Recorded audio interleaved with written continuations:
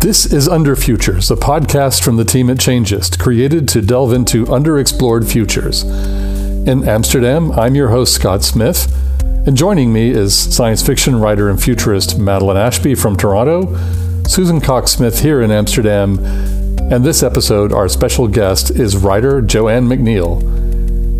This episode, Coming Attractions, Utopia and Dystopia in Film and TV.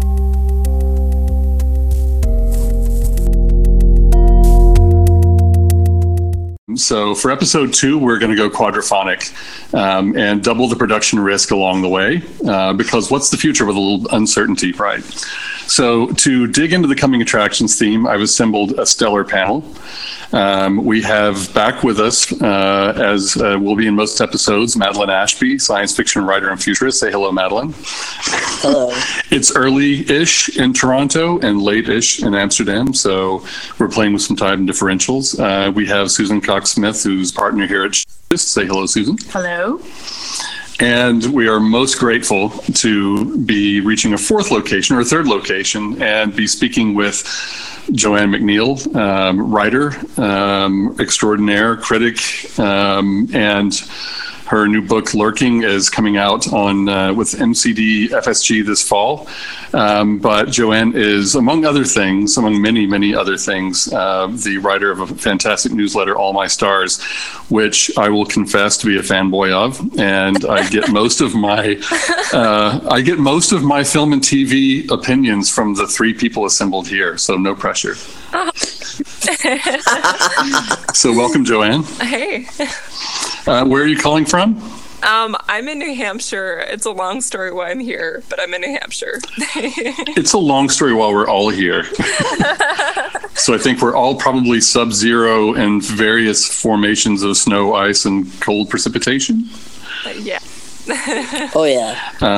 Fantastic. Well, just to get started off, I mean, we wanted to talk about, or you kind of use the fact that this is award season, right? This is the season that you get the Oscar announcements. Those were earlier this week, right? The Academy Awards. Yes. Mm-hmm. And various other awards for film and TV come out around about this time of year. And as we promised, is sort of like the value proposition of Under Futures was we would uncork some of the conversations that we otherwise have nearly to the point of blows on Slack and in various other forums. So we wanted to kind of talk about the past year's film and TV as it relates to where we are right now in culture and in the US and other places around the future and the whole topic of it. And there are programs where that's much more explicit, and there's sort of themes that are buried in some of the other sort of hit shows and films that have been out in the last year. And there are all of these issues of optimism and pessimism tied into it. This is a really kind of weird moment, and it's probably going to get weirder before this podcast recording is over in terms of today's news. And then we have the whole kind of Black Mirror cloud hanging over us in terms of cultural reference, etc. So those are sorts of the things I wanted to get into. But first, I want to go backwards a little bit. Joanne, you recently wrote a great piece for Filmmaker magazine on the 10th anniversary of the movie Sleep Dealer, which most people might not have heard of. But it's really, really relevant to the politics of the moment and the kind of the vibe of the moment. And I got to the end of the piece and I really wanted to read on. So we have you here to talk more about it. First, I want to play a short clip from the trailer and then have you kind of talk us through your thinking. Sleep Dealer, a film the New York Times calls a dystopian fable disguised as science fiction adventure, exuberantly entertaining. Like Blade Runner and other big-brained sci-fi flicks, it's about ideas. Eye-opening, writes Wired magazine.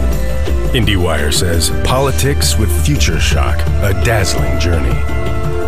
Discover the world of Sleep Dealer and plug in to a new American dream. Sleep Dealer, now on DVD and Blu-ray. Can you take us through the logic of the piece? Sure. So something to keep in mind is like when this movie came out, which was 2008, there wasn't as much fanfare around science fiction as there is today. And I was thinking about how in the past few years, there's just a lot of emotion attached to science fiction in a way that really wasn't as common before. Have you noticed that as well? It seems like, and it's not necessarily science fiction as a genre or so much as like being able to put ourselves into the future, almost to like delay our sense of the present. So we might talk about that a little bit later, but with this film in particular, it came out in 2008. It was, it's in Spanish. It was filmed in Mexico.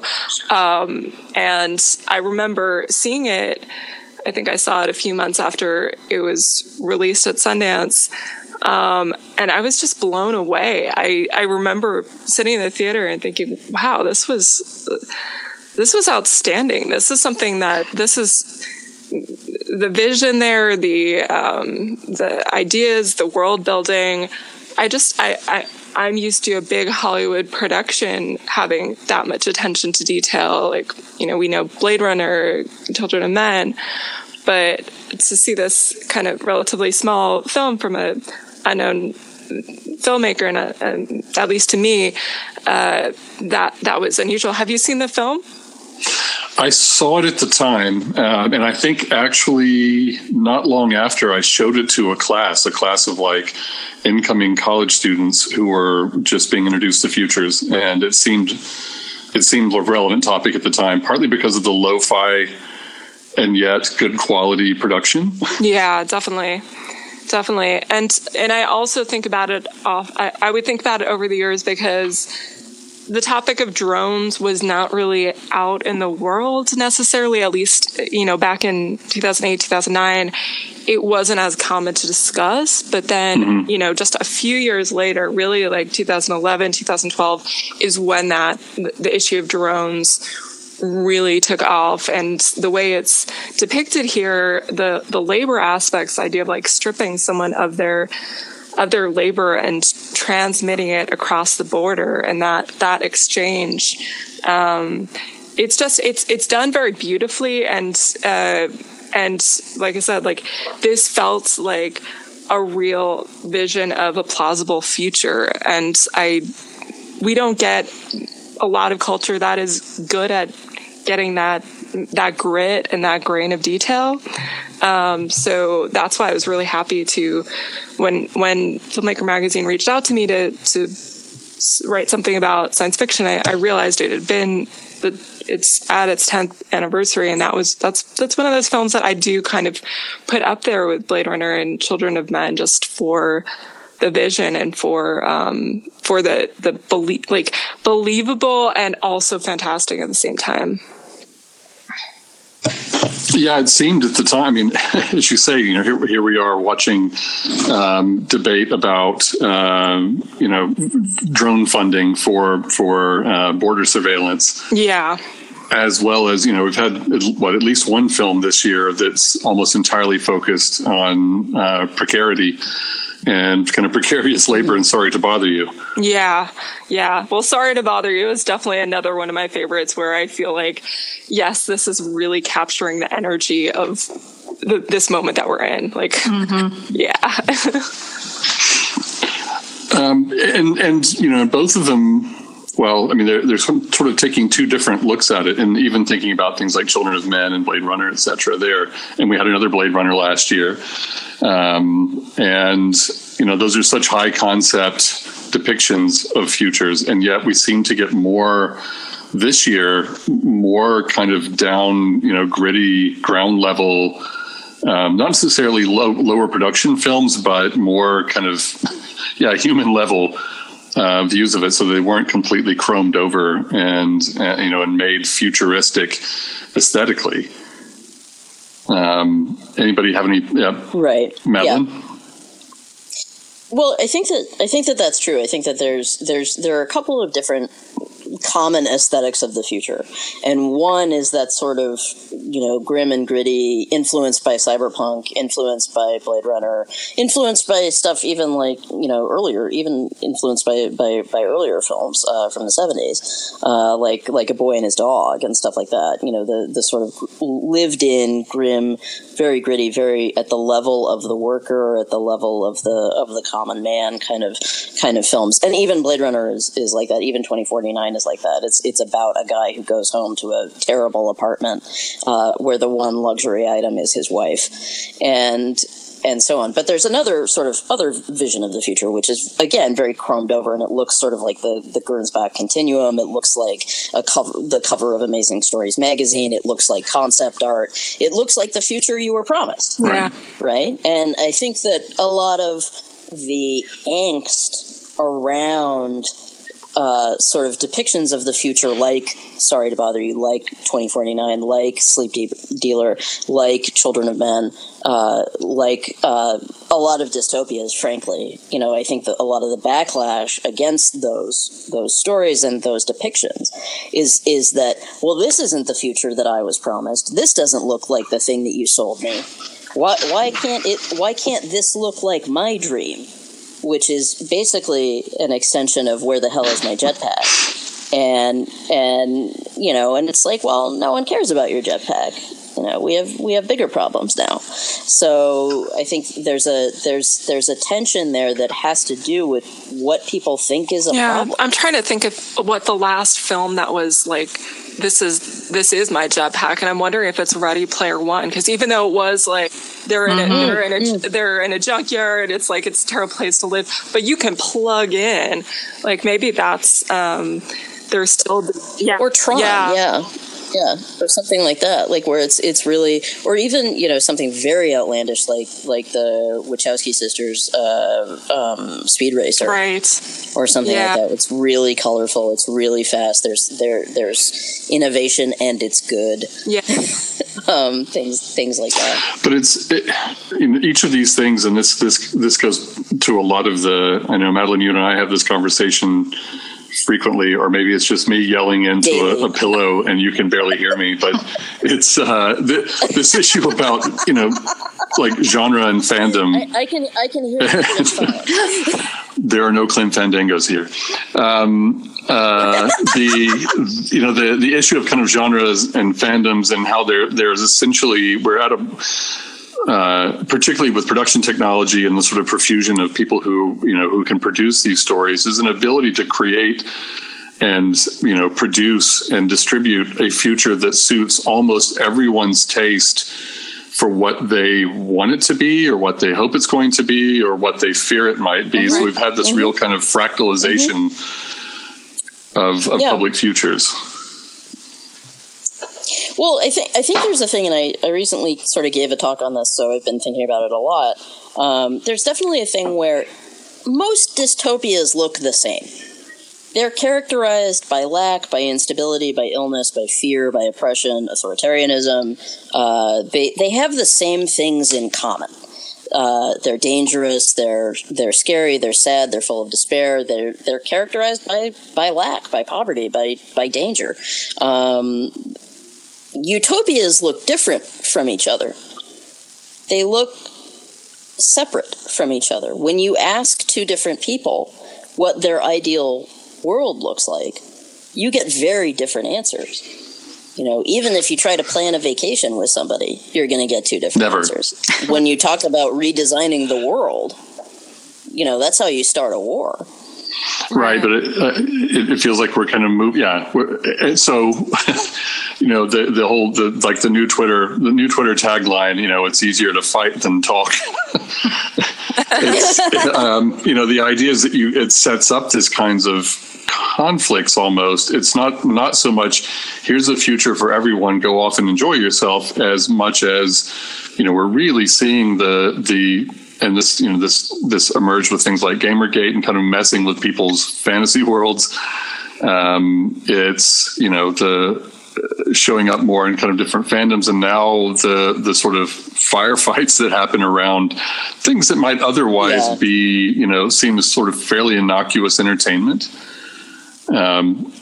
Well, I think our fantasies mean so much more to us now. Yeah. I think what you fantasize about has become a source of identity. Yeah. Well, I agree with that. I feel like dystopias this is the world that everyone has to live in, whereas utopias are much more about this is my perfect world. So they're very individualized and very tailored to suit, what's perfect for me. Yeah, it's also really vulnerable to express that desire, to express desire for utopia. It's very revealing. It's almost, going back to what Madeline just said, you're revealing a lot about yourself when you show what you'd like the world to be like. Yeah, it seems like I think the thing that kind of sparked the idea for this episode was the conversations that we have ongoing about kind of sentiment and belief that, futures are extensions of people telling stories and is there almost a kind of civic duty or responsibility at this point to tell certain kinds of stories? On the one hand, we're just talking about everybody getting their own version, their own flavor. And yet there's this tension with wanting to kind of pull everyone back together into this kind of, social effort to get us over the top. The idea of kind of, hopefulness and optimism, why are you exploring that dystopia when we should be over here projecting positive images? And that feels a bit like a tension point to me as well, because it's, you're getting the sort of people pulling apart on one side and people kind of, trying to herd the crowd back together again towards some common views and some common aspirational points. Yep. But I guess the question there is like, who gets to define progress? Who gets to define what is the kind of protopia? Well, Madeline, your talk a couple of years ago, Future Everything, I think touched on this. What was your sort of central quote? I think the central quote at that keynote was, "Your depends on someone else's dystopia." That when we talk about optimistic visions of the future, we have to ask, optimistic for whom? When we talk about a utopian future, we have to say, utopian for whom? There's a really great moment in a first season episode of The Handmaid's Tale where the commander says, "We were trying to make a better world, but we didn't say better for who." Zing. And it's, you go back to you go back to Margaret Atwood, The Source, right? And I think that's the question, really, is when people say, well, we want to design a better future, or we want a more hopeful future, or we. Well, who's we? Who is we? Who gets to be included in we? Which is actually, ironically, the title of a great utopian novel by a Russian writer whose name I can't remember, but "We" is the title of the book. Because, because who gets to be included in there? Right. I think one other element we can throw in here is that utopias, for whom, and also stories of people struggling, are much more dramatic. So, I mean, if we were telling Sorry to Bother You from the perspective of Armie Hammer's character, it's pretty boring.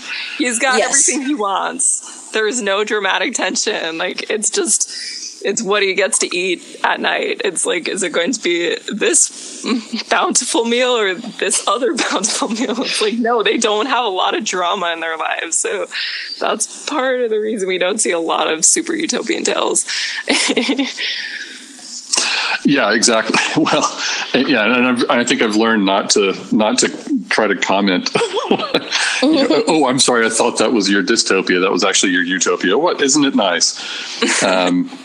And now that I'm looking across the room, I actually think I have a copy of We just sitting about 10 feet from me, but it's too far to pick up and leaf through right now. But like what other films or TV shows? I mean, you mentioned Handmaid's Tale, which was a kind of a biggie in the last year or two, but also one that's been kind of reframed and almost retoned for a different audience that is a bit of a departure in some ways from the original source material, almost to the point of kind of turning the point of the story a little bit, What other interesting things have you seen this year that feel very much either kind of the moment or problematically of the moment? Too many. Gosh. I had notes about this. I had notes. Well, and I mean, a small comment in that is that so many people that I have heard from about Handmaid's Tale is that they actually don't want to watch it because their own lives are so stressed and feel so dystopian at this point that it's uncomfortable to watch a show that is so dark and depressing. I can see that. It's certainly. I read sort of recaps of the second season and just found no desire to watch it. In part because it's also departing from the novel in a huge way. Like the first season basically covers a lot of the events of the novel, and this is really more original than the first season was. But also I think that we're seeing sort of this tension in terms of. Do you want? I think more and more artists are looking at each other and sort of having this moment where you look around and say, like, maybe I could be creating something that even for a few minutes makes people feel better. I mean, yesterday, Weezer released an album of covers. And they're all just pop covers. They're all like basically insipid pop covers that are sung in a beautiful way. But there's nothing to them. They're just enjoyable. On the same day, Jeff Bridges tweeted out that looks like it's a trailer for something related to a revival of The Big Lebowski. And both of those are nostalgia products. Right. Both of those are about reaching back to the 90s or not even to the 90s, to an earlier time. You know, before the dark times, before the Empire, as we would say in Star Wars. But but reaching back to this other time, and there's a reason for that. I mean, there's a reason that the 30s were full of frothy musicals and screwball comedies, and it wasn't because everything was funny or fun. There was a need for those stories. Right, and it's also a matter of culture production and the costs and all of that. I've been rereading Simon Reynolds' Retromania, where he talks a lot about like the book came out almost 10 years ago, but it's one of those books that just grows more and more relevant. And one of the points that he makes is just like issues of scale. You know, if Amazon has these warehouses that they can store every single record made by the Rolling Stones, whereas, you know, a little indie record store only could, you know, they're not going to have all these back titles. They're going to recommend local artists. That's how can a new artist compete with the past, where you've got years and years to develop a fandom, and that's why, you know, even though I wasn't necessarily taken by a lot of these new films like Bird Box or The Quiet Place, I like that these aren't attached to this gigantic empire of needing to like know the backstory of every single character. They were like spec scripts that happened to be picked up. I'm always pleased to see that. Yeah, it's an interesting point that it's, you know, they're I was thinking about it, you know, in some ways they are kind of old school in the sense of like they're the kinds of films I could have seen being made in the 70s in a slightly lower budget. You know, when you had things like Deliverance and you know, this kind of like, you know, hillbilly horror type stuff, Texas Chainsaw, but also they feel like a kind of throwback to those kinds of stories, I guess. Well, they're kind of lo-fi in that same way, right? They're very intimate in the same way. Yeah, I've been thinking about them as like a new genre of sort of Subaru survivalism. That's when I walked out of A Quiet Place, I think I tweeted, or I think I might have Slacked you and said that, you know, A Quiet Place is very good. It's a horror movie made in a Kinfolk magazine spread. Right. You step out of Whole Foods and the next thing you know, you turn the corner and you are horrified. Yeah. Well, that's just looking at your review. Zing. Amazon's not sponsoring us this week. I don't think they'd be sponsoring us after this episode anyway. Well, hold that thought. But one other thing that kind of just flashed across in front of me was the, and I can't remember if you wrote about this in All My Stars or if you were talking about it somewhere else, Joanne, but I think First Man came up somewhere in the course of the year. And for some reason I associated with you having said something about that. But that's one that's kind of, it's not the future, but it has a really important role in the moment of how we're thinking about what's next. Yeah, I mean, that film, I was a little bit stressed out by it. I know there were so many people who loved that movie, but I thought a lot of the storytelling was a little bit by the book. But I also felt like we're in this glut of space media, but there's this lack of cynicism in space depictions. Like we don't really have, you have to go back to Alien to get those like mega corporations going to space. Whereas like we're still getting these depictions of space as this beautiful future and, leave this world. And granted, First Man has layers of critique in like the bureaucracy of it. It's depicted as dangerous, but there is still that sense of idealism. This is a great man movie. It is a biopic of a great man. It is not a biopic of an egomaniac, which right now, those are the people trying to get into space.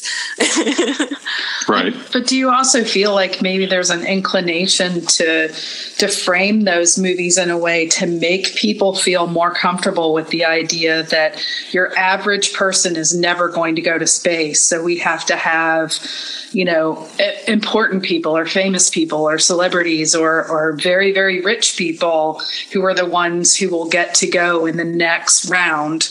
And it's kind of a preparation to make sure that everyone's aspirations kind of remain in the right frame. I almost wonder if it's just like they're stuck in genre conventions. Like we're stuck in, we have to think of space as wonder. And we have to think of it as hope and, as opposed to exploitation. Like, I guess the exception here would be The Expanse, which I have not watched in full, but what I've seen is very impressive.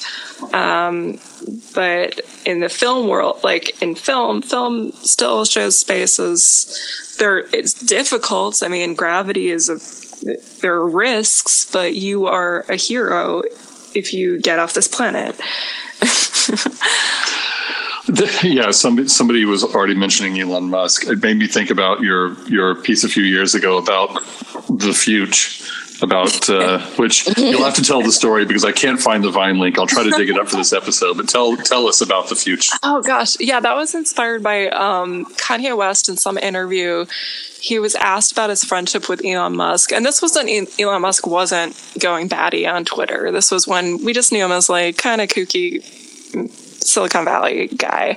But someone asked Kanye West about what they talk about, and Kanye was like, the future. And I'm just like, I still can't get over it because it was just so like natural. Like, what else will we talk about? We talk about, it's not even worthy of saying future in full. It's like, it's so obviously what we talk about. And that just seemed like a great way to create a circle around this certain type of way of looking at the future, which feels like just not dealing with the reality on the ground and instead having this very blustery sense of possibility because we're going to have all the money and we're going to be safe there. Yeah, I think it might be Steve Fuller who posed the kind of framework of upwing and downwing a few years ago. Mm-hmm. Rather than sort of utopian and dystopian or right and left. I think he was really kind of going after kind of adjustments to the right left spectrum, with this idea that there are people who are kind of upwingers who see a much more progressive, positive, the future, and then there's the downwingers who are sort of wallowing in, not necessarily doomers, but it's much more of a dystopian bent, and things falling apart and resource constraints and now climate change and all of these sorts of issues, and that maybe that kind of framework makes more sense in describing what these bits of media are depicting, which comes back to that issue of like, which side are you pulling on? Are you helping us get out of the ditch, or are you just going to wallow in dystopia for a while? Well, it's also a nature of pitching too. I don't think there's enough like people who maybe aren't in the place of being a filmmaker who has to make a pitch or even just a conference organizer making a pitch. If you pitch, let's do this project that imagines the world in 50 years, like that's an easy pitch, because it's like, okay, we don't really have Trump. We can have these like really kooky digital. It's like brands love this stuff so much. They eat it up. So you've got a lot of these projects that are funded by companies, and like, so there's already like like who's putting the money into it and who's perpetuating these myths. I feel like every day I see another project like that pop up, and it's hard not to get exasperated, because it's who is actually funding this stuff, this storytelling. Well, it's relevant. It's relevant to what we do. It's relevant to the, I guess, in particular, kind of the lens that we have on the world as a kind of group working together. Is that I think we probably tend to be realists, pragmatists, as a cluster of people, and it is, it's like, who's going to? Hard work is hard, and getting people to kind of face a nearer term, hard slog through dealing with some real challenges that we face right here, right now, is difficult to do, and it's easier if you can jump over that kind of magic zone to think more freely and openly, and not have to kind of be tied down by the difficulties of the moment. I think just yesterday, Anab Jain from Superflux, posted a fabulous piece on Medium that kind of articulates that. Yeah, it's easy to sort of be fantastical. It's hard to do the hard work, and to think about the kind of nearer term issues. And it feels like that. Bits of that are coming up in some of these pieces of film and TV, but they aren't things that we would necessarily recognize as futuristic or as talking explicitly. Sorry, go ahead. Oh, something that I keep thinking about is like, if you are a true Cassandra, you are stigmatized. You're like, if you're a true Cassandra, you are not welcome in the room. So it's true. You have to. It's true. We know. You all people understand this. So it's like, you have to either modify your predictions in a way that like people can be in a position to hear them, or you will be like, you'll end up like Cassandra. It's just, these are the things that I lately I've just been going like, I can't get over how many people are being told the first person to see this coming. And I'm like, no, they were not. They're the first people who managed to build an identity around predicting this. Like, let's be real. or they're the first. Often what that is shorthand for is, this is the first person I've listened to. Yes, exactly. This is the person with the PhD who said it. Yeah. This is the person with the cultural capital that I respect who told me this. As opposed to people on the margins who notice things first. Yeah. Because as we know, like, trends come from the margins.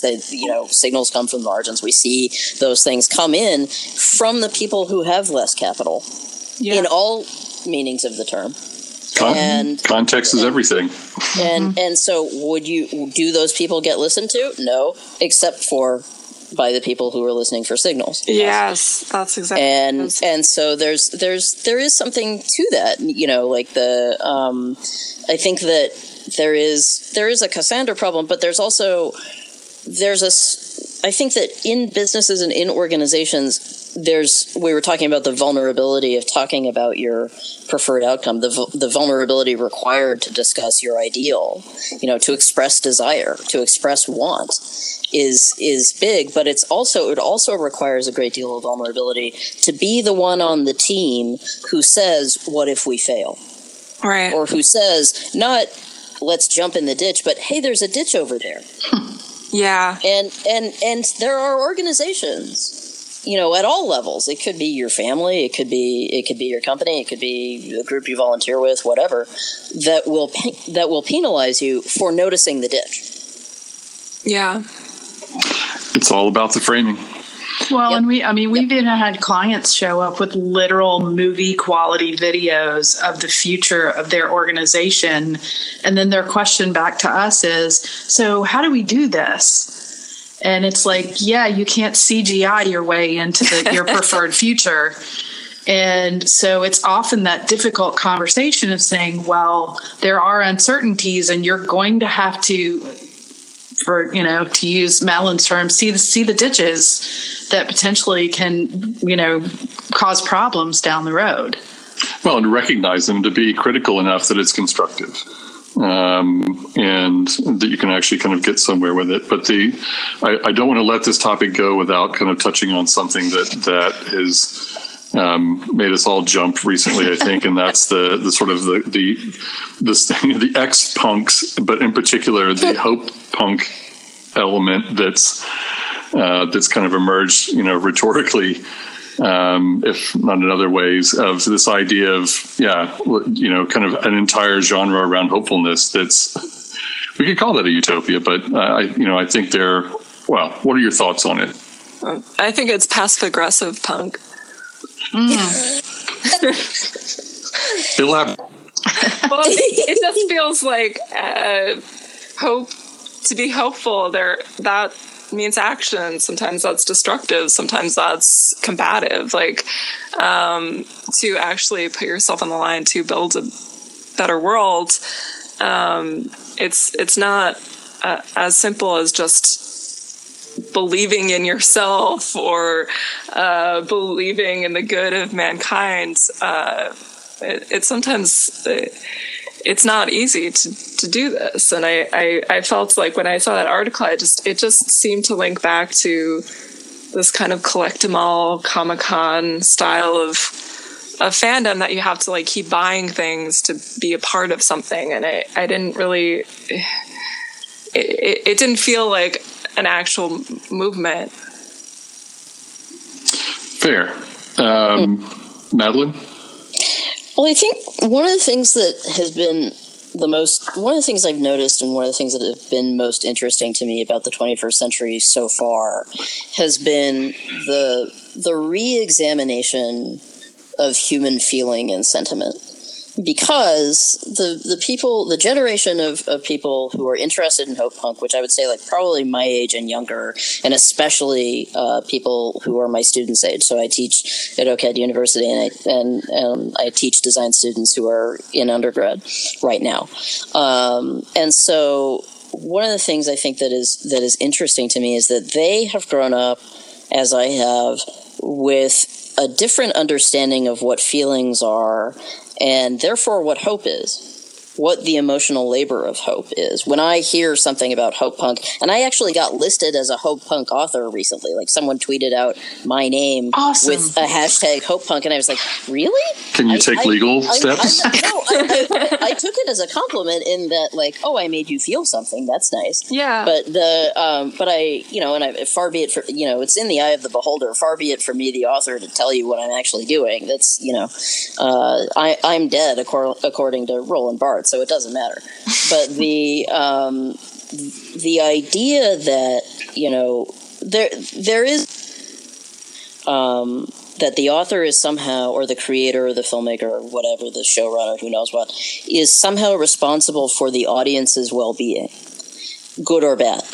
And I reject that notion in a lot of ways. We are there to make you feel something, and we might design that experience for you. But the idea that you entrust us with your emotional well-being, that gets dangerous for me, because that's a huge amount of emotional labor on the part of the creator. One of the things but what I think has also changed over time is that, in the West, and in global North or what have you, we now have a language around feelings that is a direct outflow or a direct consequence of us medicating children from a very early age and getting them to talk about their feelings and getting them to sort of discuss their feelings in a very medicalized way. And B, asking children and asking people to sort of talk about their feelings, as a means of preventing violence. So, since the Columbine shooting, there's been a massive effort in a lot of schools, in a lot of different countries, to sort of talk about bullying, to talk about emotional abuse, to talk about violence, and talk about interpersonal violence, and so on, and how you feel. It's not an accident, then, that 20 years later, you would get a generation of people who talk about their feelings more, who talk about self-care, who talk about self-expression, who talk about softness and their ability to relate to each other, and emotional abuse and emotional labor. Those are natural consequences. And I think this ties back to that issue of having many, many depicted futures, which have a kind of the emotions are sort of laminated into them for a lot of people. Yes. Which make them much more delicate, not the people, but the topics much more kind of loaded and fraught to deal with, or to try to critique in a way that, from a common cultural perspective.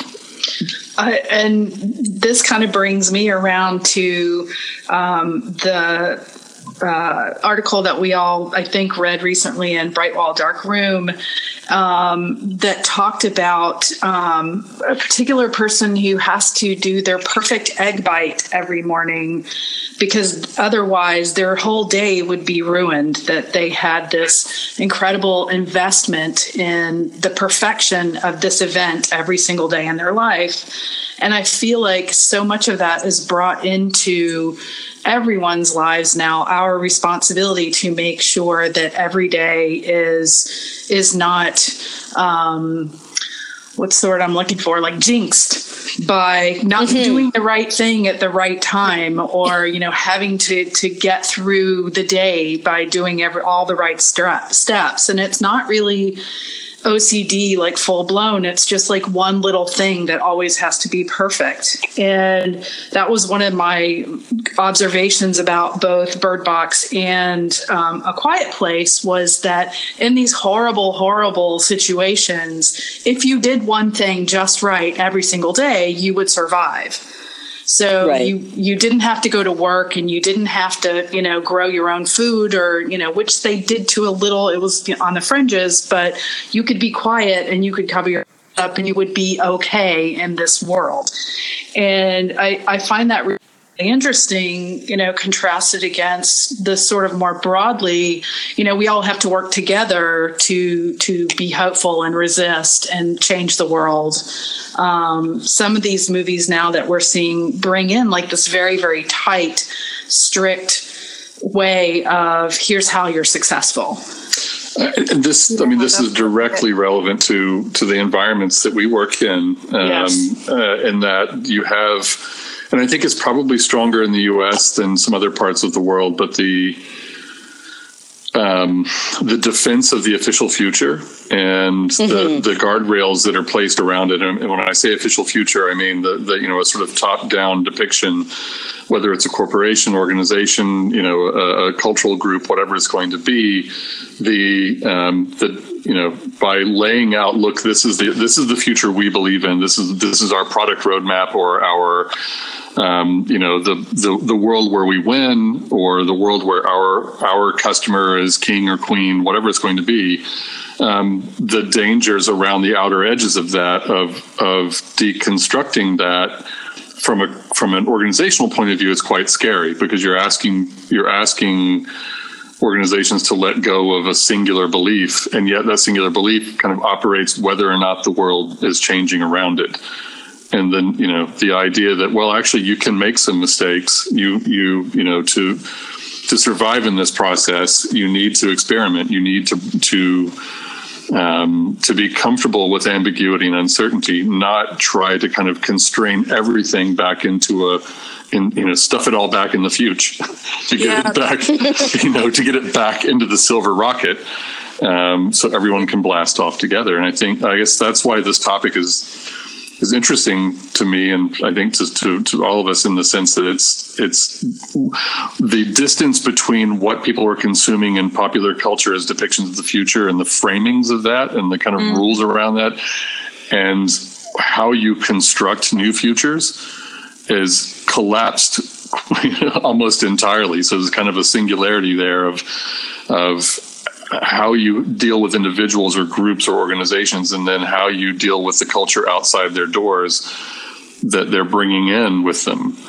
That kind of tight, defense and adherence of particular futures to the exclusion of all others makes it harder to kind of mix and match and cut, interleave them in useful ways. I mean, and to get back to what Susan just said about A Quiet Place and Bird Box, I do think it does reveal something about this longing for that one solution, that if you look hard enough, you'll find a skeleton key.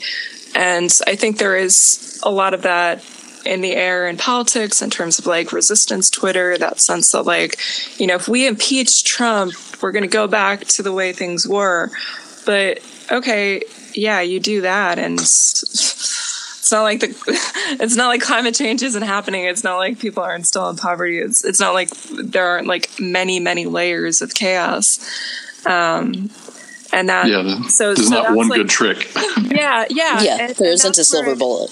And what I don't see a lot of is the sense of collaboration, the sense of coming together. And the two films that I keep talking about, especially among like people interested in science fiction, because I feel like these films are not science fiction, but I think they reveal a lot of what dystopian, utopian, what science fictional stories should reveal, and that's Leave No Trace and Shoplifters, because I felt like both films are about people doing their best, like that it's outside of what is considered institutions. And I think Leave No Trace is probably the one that most people have seen.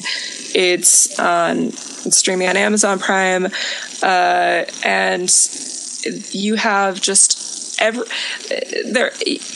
in that film has a moral compass that you can recognize, and there isn't necessarily a villain. The villain is maybe some trauma that is impacting the father, but it is about that sense of like, how do we make room for people? How do people get by when they're actually not?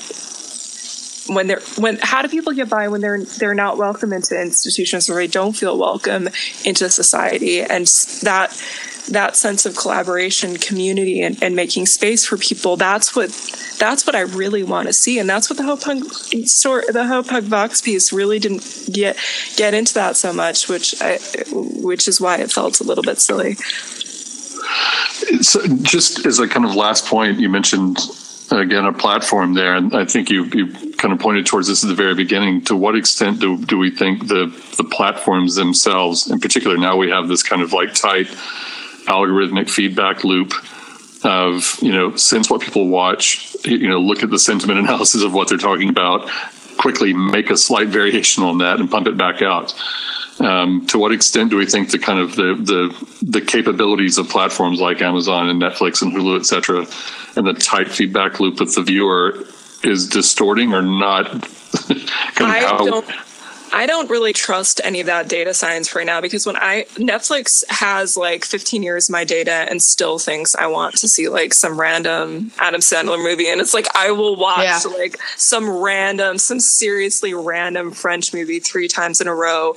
And it just like, it's not saying that it never will, but like when we see a lot of these stories about Netflix predicting user behavior, it's, that's just we've also had all of these studies over time, ways to like, people are always trying to make subjective things seem factual.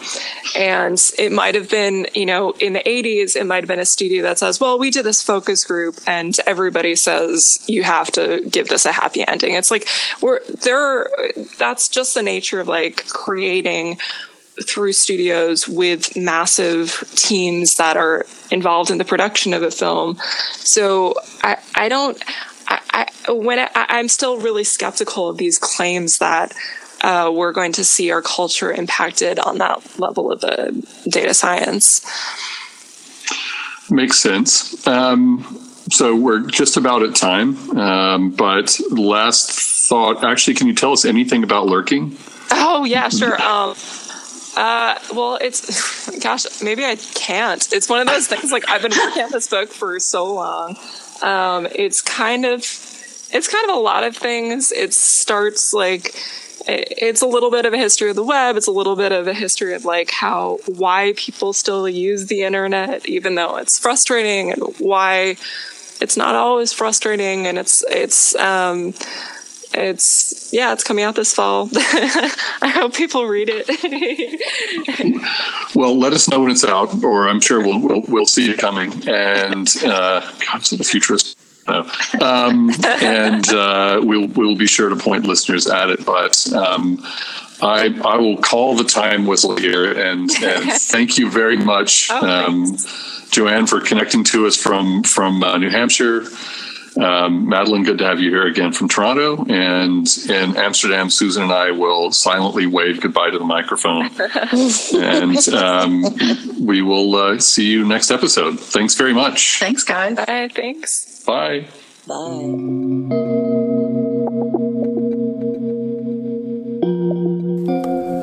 This has been an episode of Underfutures made by Changist. We welcome your comments and ideas. If you're using the Anchor app on Android or iOS, you can leave us a voice comment. Just tap the message icon beside this episode. Subscribe to Underfutures on Anchor, SoundCloud, Spotify, Apple Podcasts, or other podcast platform. Let us know what you think on Twitter @Underfutures, all one word. See you next time.